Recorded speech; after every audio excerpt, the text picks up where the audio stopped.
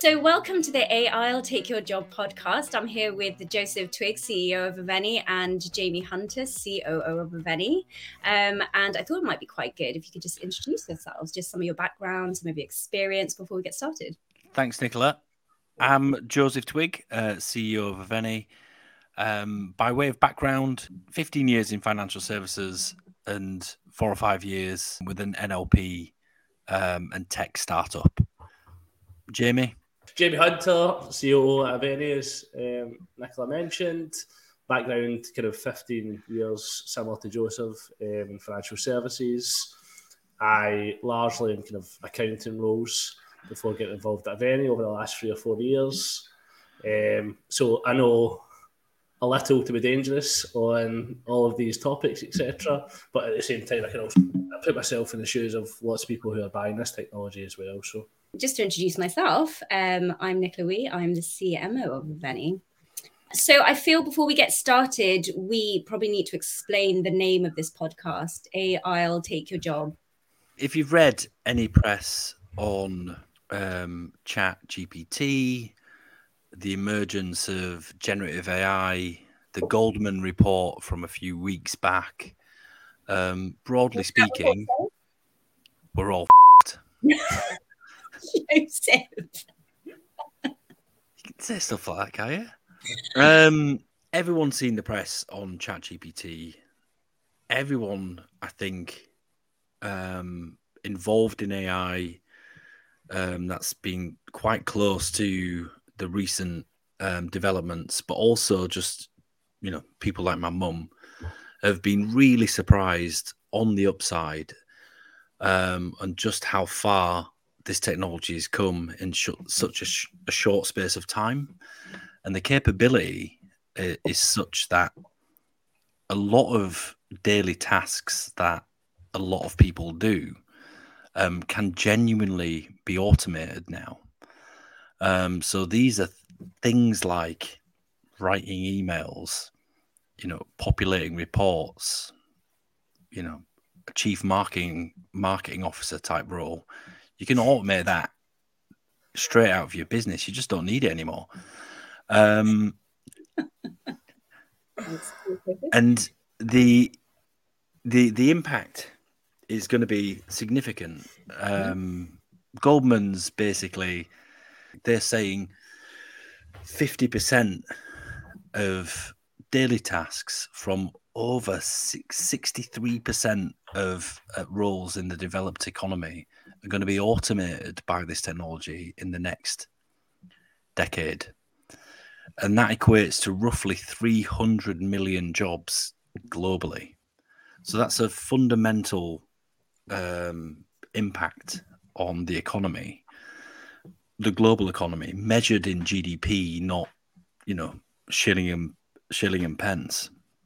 And it's made every single business leader, every single business stand up, take notice, and start to try and understand how this is going to impact their business and their people. And do you think that's just sort of a sensationalist headline just for sensationalist headline's sake, or do you think there's any truth to what they're talking about? Every headline is sensationalist in a way. Yeah. In this case, I would suggest, it feels like the start of a new era. It genuinely feels that way. We have been experimenting with these models for a little while now, and the stuff that we're doing internally at Aveni is frightening. I mean, it's genuinely frightening. You're like, you almost can't believe that the output is machine generated. So yeah, I think this is the start of a new era. One thing to really think about is not just the impact on our industry and our business, and be quite selfish in the way that we think about how GPT is going to impact the world, but also in the broader scope, the Jeffrey Hinton chat, the letter signed by over 3,000 AI leaders and academics globally. This genuinely has the potential to have an impact on humanity. It's not just about a potential revenue uptick for Aveni. Midterm, do you not just think that the reality is the job market evolves, kind of organisations evolve, what people do will ultimately change, as has happened for the last 100 years, etc. You know, there's probably two parts that I think these headlines are very... They're playing into what everyone's talking about, really, isn't it? Which is obviously people are worried about jobs, and it's an easy headline to go for. But I think when you really step back, the reality of it is the technology's come on a lot, but the organisations that you're going to try and deploy this technology into have got lots of problems. They've got lots of ways they need to evolve to adopt it. It's going to take a long time, really, to actually make a kind of material impact, you know. And I don't think that there's a lot... None of the headlines are talking about that. It feels like a long way to go before you really are getting... And don't get me wrong, these models are amazing, but there's just so much chaos around them. So just to provide a bit of context, then you mentioned Geoffrey Hinton, who's widely recognised as the godfather of AI. He's quit Google, citing concerns over the impact of this technology on humanity. You've got over 1,000 tech leaders calling for a halt in further development of generative AI. And then on the other end of the scale, you have those who think this technology is the answer to all our problems. Is there a middle ground here? Where do you sit? Geoffrey Hinton is alumni of Edinburgh University School of Informatics, where Lexi, Aveni's Dr. Lexi Birch, Aveni's co-founder, learned to ply her trade, invented neural networks, had a pretty good job at Google as the chief scientist, and he's quit, not because he disagrees with what Google are doing, quite the opposite. He's quit because he didn't want his opinion to negatively impact Google and the work that they're doing. And his view that he's come to recently is digital intelligence, AI intelligence, is a different form of intelligence to human intelligence, which is fascinating, and that's all around sort of hive mind. So the ability to learn something instantly that another model has learned, and the general sort of theory of emergence, seeing the impact of increasing the size of these large language models and what capabilities have emerged, and then not knowing what's going to emerge next. And it is a really sort of fascinating and interesting thought that, if we continue doing the same thing that we've done for the last 3 or 4 years at OpenAI, at Google, and a few other places, we literally do not know what capabilities are going to emerge next. Like, so I suppose the part that's not fully clear to me is I get obviously that these models are going to evolve, get more intelligent. What is this major risk that everyone is concerned about? Is it fraud? Is it kind of what are the tangible examples? Because it's not clear to me. Like, take over what? If they keep training these models, the next capability that might emerge is startup COO, which means you're so. I will add value in a different way, I'm sure, but no, I think it's a really, really interesting and important question, because you've got, as Nicola highlighted in her question, you've got two camps here. One is basically our camp, right, which is this technology introduces loads of new capabilities. We're operating in this space. It's great. Now we can do additional things very quickly that add fundamental value, economic value to businesses immediately. And that's super exciting. And that's great. And then you've got the other side of the coin, which is, we've just equipped any bad actors, dictators, nefarious people with the perfect tool to manage their populations with misinformation, to create imagery that suits them, to basically make... Does that not largely exist already in some ways? To make real versus fake like indistinguishable. And you're right. I mean, I saw a super interesting response to one of these articles from someone who basically said, oh no, now all of the truth and insight I get from Twitter is going to be flooded with misinformation. And it's like, fair point. People have to rely on common sense. But I think this moves us beyond that. Like if you've seen the imagery, you've heard the voices, you've seen the text, you've seen the prose, you've seen like the capability here. When you genuinely can't tell the difference, bring back face-to-face. You take the startup view on this, which is now we can wrap this around a human and we can make them 10x more productive. Woohoo! Amazing. And that's literally what we're promoting. But then you take that same thing and you like wrap it around some sort of troll farm, or you wrap it around some nefarious actor, even for individuals like that to push out and promote their own personal brand, their own personal message. These things, like, I think this could have a huge impact. It just makes it really like the steps you have to take to trust what you're reading and what you're consuming, I think are going to increase exponentially with the capability of the technology. That's the bad bit. I mean, and that's what Jeffrey Hinton's bothered about, and that's what one of the big concerns from the people that signed that letter. The other big concern is capabilities are going to emerge that humans can't control. I think that's a different conversation, but at the same time, a fascinating conversation. I think in the context of AI taking your job and replacing humans in industries that have been untouchable by automation, so service industry, relationship management, things of this nature, I think the impact's going to be ginormous. I mean, the thing is, like, the thing that screams out to me here, though, is if anything, it's going to emphasise the importance of the human side of it, and you're going to see more emergence in that to try and validate it, I think. And that's basically what will change here is, I suppose, humans' value will be kind of in explaining and having conversations with each other and having interpretation, creative license, all of that sort of stuff on top of it, you know. And it sounds like you're going to need that even more now, because if not, then can you trust what you're consuming, you know? So, like, in some ways, is the outcome here actually going to be that more human interaction is required on the stuff that matters, you know? That's a logical conclusion, which is a nice thought as well. I'm just not really sure how that happens. The incentives of capitalism don't necessarily align to that.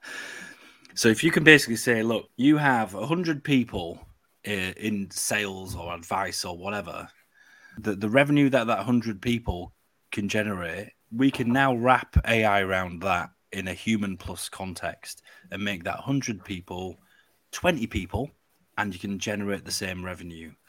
Like, done. Like, that is what senior management, that is what the shareholders, any investors, the decision is made before you've even finished the sentence. If you can take that 20 people, that now you're going to have to pay more, because essentially, yes, they're dealing with lots more automation, but they're actually generating significantly more revenue per person. If you can take that 20 people and turn it into none and essentially deliver the same or better service direct from an AI, and maybe have some other form of assurance, humans just press go, the laws of capitalism push you in that direction. And to a certain extent, but capitalism requires buyers. You know what I mean? It does. So, like, and people will need, it's not just robo-advice proved that, right? In the UK, you can do it loads cheaper without a person, but people wanted to speak to people. But I guess this technology is materially different. And the one thing that I'm really starting to think about now is expectations. So you imagine, right, Nicola, you have at some point in the last year or two gone onto a website for a service you've got or a service you want, and you've thought, I cannot be arsed calling these people. I know this chatbot, but I'm going to give it a spin anyway. And you like type in a problem, and it's like, is it this? Is it that? And you type in you go through this little dance with this chatbot, and it's rigid, it's a rubbish experience, and it's essentially triage. If you've been through that experience and you've also been through a ChatGPT experience where it's engaged you, tried to understand you, responded to your query, been really helpful, been polite, been a completely different experience, how can you go back? You can't go back from there. Like, expectations have fundamentally changed, in a really short space of time, like in 4 or 5 months. Expectations have changed. Now, every experience dealing directly with a chatbot that is worse than ChatGPT is going to be a bad experience. That, for me, is going to drive companies to at least go through this first phase of adoption, where they're comfortable pushing the data to the models, taking the output, and at least in some parts of the service deployment, letting that go out in the wild directly with their customers. So to that point, then, you can't currently use ChatGPT as your chatbot just now. Like, what would companies need to be able to do in order to implement something like ChatGPT for customer service, for example? How can this be realistically used in the industry, given all the issues and concerns that everyone has at the moment? I mean, you can use it right now. You can take the GPT-4 API if you're in the US, soon in the EU and UK. But right now, GPT, 3.5 Turbo, you can take that and you can plug it straight into your chat experience. You can use it. You can use it right now. But how can you control what it says and what, like, I think you've discussed in webinars before, like the guardrails, and train it on industry specific information? Is that some stuff you need to do before you implement it, or can you just you can't just stick it onto your website and just have people chat away with it? If you don't care if it's going to crack onto your customers or not, then you can use it. But the point you're making, deploying this in a heavily regulated environment where it really matters if it hallucinates, and it really, really matters if it's getting things wrong or being biased or any of those sort of things. Yeah, I mean, you've got to be super careful, and essentially you've got to control the output. All the things that you care about in terms of the output, you need to control, and you can, which is the good news. You can use your own knowledge base. You can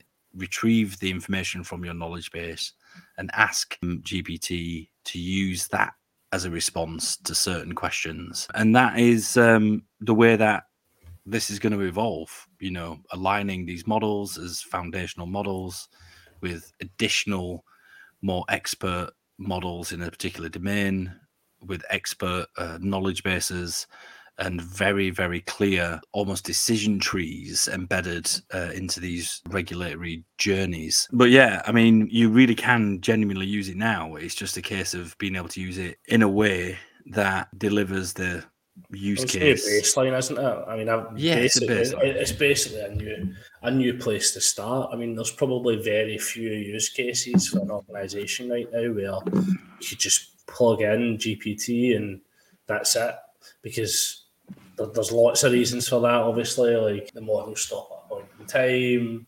You need to be able to have confidence what is communicating to your customers, etc. But I think the main point here is your starting point should be these large language models now instead of with nothing, and that takes your kind of chat experience tenfold from where it's been before. And then from there, what you need to be able to do is kind of try and reference it against the stuff that matters to you as a business. Following on from your, using ChatGPT from customer service, how far are we away from, for example, AI generated advice, using this kind of thing in an advice setting? Seems like a very leading question, Nikki. I think all the components are there. I think the reality of it is, if you actually look at what financial advice is today, a very small part of it is the advice. Or the actual decision of what to do with the assets, the liabilities, that's often relatively structured and clear from the outset, which is really what Robo was trying to do. For 9 times out of 10, the advice is relatively straightforward, and advisors really are explaining that advice, understanding the goals of the customer, etc. I think where we are now with these large language models is all the components are there for us to stitch it together. to get to a place that for kind of a large proportion of advice, AI could generate some form of kind of outcome, and then from there, obviously, an advisor or not can kind of explain it, give guidance on it, and for us, that's the direction of the sector and where it's going to go. You touched on like robo advice and why actually that just never took off in the UK. So what's the difference here? Why do you think? Is it because it is, very much humans still giving advice and their opinion and the interaction with a human? For me, it's the reason that we're not all basically, that, as Joseph said at the start, and that is, doesn't matter how much you implement technology, people still want to talk to someone. Yes. Like, never underestimate how many people, and this is one example, financial advice, but there's lots of them. Majority of people don't understand pretty basic financial products, etc. They're not confident on it, and they're not, at this point in time, and I think it's probably a long way away, just going to trust some tech solution to tell them. They do want to chat to someone, and that's where Robo kind of fell down. So I suppose what we believe is the kind of next natural step is to effectively generate that advice via AI, kind of get as much efficiency into that advice process as possible in order to lower the cost, and then the advisor can effectively deliver the outcome that they're recommending to the customer and explain it. I think the really big difference between an AI first advice future and robo advice is AI is not restricted by an individual company's restrictions, which can be good, can be bad. It's bad for the company. It's potentially really good for the consumer, but it's something to really think about. Like, you've got to have a real long, hard think about that. You have just spent the last 5 years vertically integrating your company, restricting the advice that you can give, going into a consumer duty environment. And now, actually, I can overlay an AI over your advice journey, and I can tell you whether the advice you're giving is good value, is good advice, whether there's better advice out there for lower cost. It's going to really keep the industry honest, which is super interesting. And it's required. Like, to be honest with you, it's a very, very frustrating industry. Even when you're sitting there and reading reports on the advice gap and all that sort of stuff, it's frustrating because it feels like it misses the point a lot of the time. It still seems to be focused on, for those earlier years, because the assets aren't as high as advisors would like them to make money off them, then you should be pointing individuals to kind of, free advice, government advice and stuff like that. We want to speak to them when they get to whatever age, if it's 45 or whatever, 50, because they're beginning to gather assets. It's bonkers. Like, it's the wrong time to be speaking. The majority of people, in order to actually kind of have security in later life, need to be engaging with this stuff at 25 and 30. And it doesn't mean that it needs to be huge amounts of money, but they need to be engaged about it early enough that they can do something with it. And I suppose for me, that's where this sort of solution can help, and whether or not, like, what it looks like, how consumers access it is I suppose a question for the future. But what you really want is to start to educate people at all points in the life cycle, so that they actually can make changes that will fundamentally kind of make a difference. And right now, that just doesn't exist. The title is kind of AI will take your job, and I think if I listen to this, I'd be coming away thinking AI is going to take my job. It's in the title. The other side of it, which is, people will hopefully be doing better jobs, work balance will hopefully change. I suppose there's a bigger conversation on what that looks like. The reality here of it's still not good enough. The honest truth is there's still. I know that we think that there's a big time ticker here, and there is, but I keep saying it. Genuinely, the amount of time it will take for them to implement this stuff in a meaningful way will be very long. haven't these headlines been around for ages? I mean, like the advent of the internet, calculators, all this kind of stuff. Everyone's is like, oh my God, it's going to be, destruction of all jobs. But then, people are saying actually the pattern of job destruction, job creation will be very much the same as other huge technological innovations. Do you feel that's the same? I think that is absolute like, and I'm sure everybody at every phase, every technological leap, from horses to cars, from typewriters to CPUs, has said the same thing. I think this is entirely different in nature. It feels different, like speeding people up versus like doing something what everyone thought was fundamental to humans. And do you not believe that something like ChatGPT will essentially just redistribute jobs into other areas? It's not going to be a mass extinction of jobs all of a sudden. Did you see today what happened? Was there a mass extinction of jobs? You're sacked. Today, as we were saying before, the attention-grabbing headline was AI takes its first scalp. And it's like, ooh, what's that?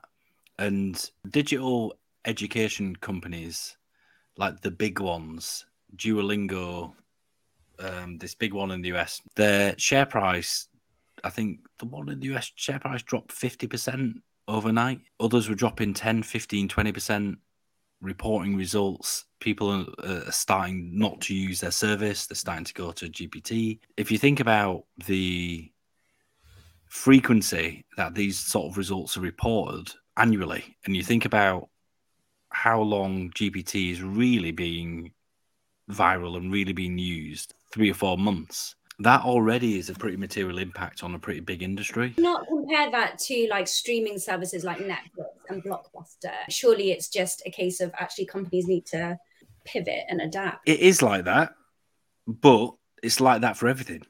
That's the whole point. Online education, like it feels completely different in this new world.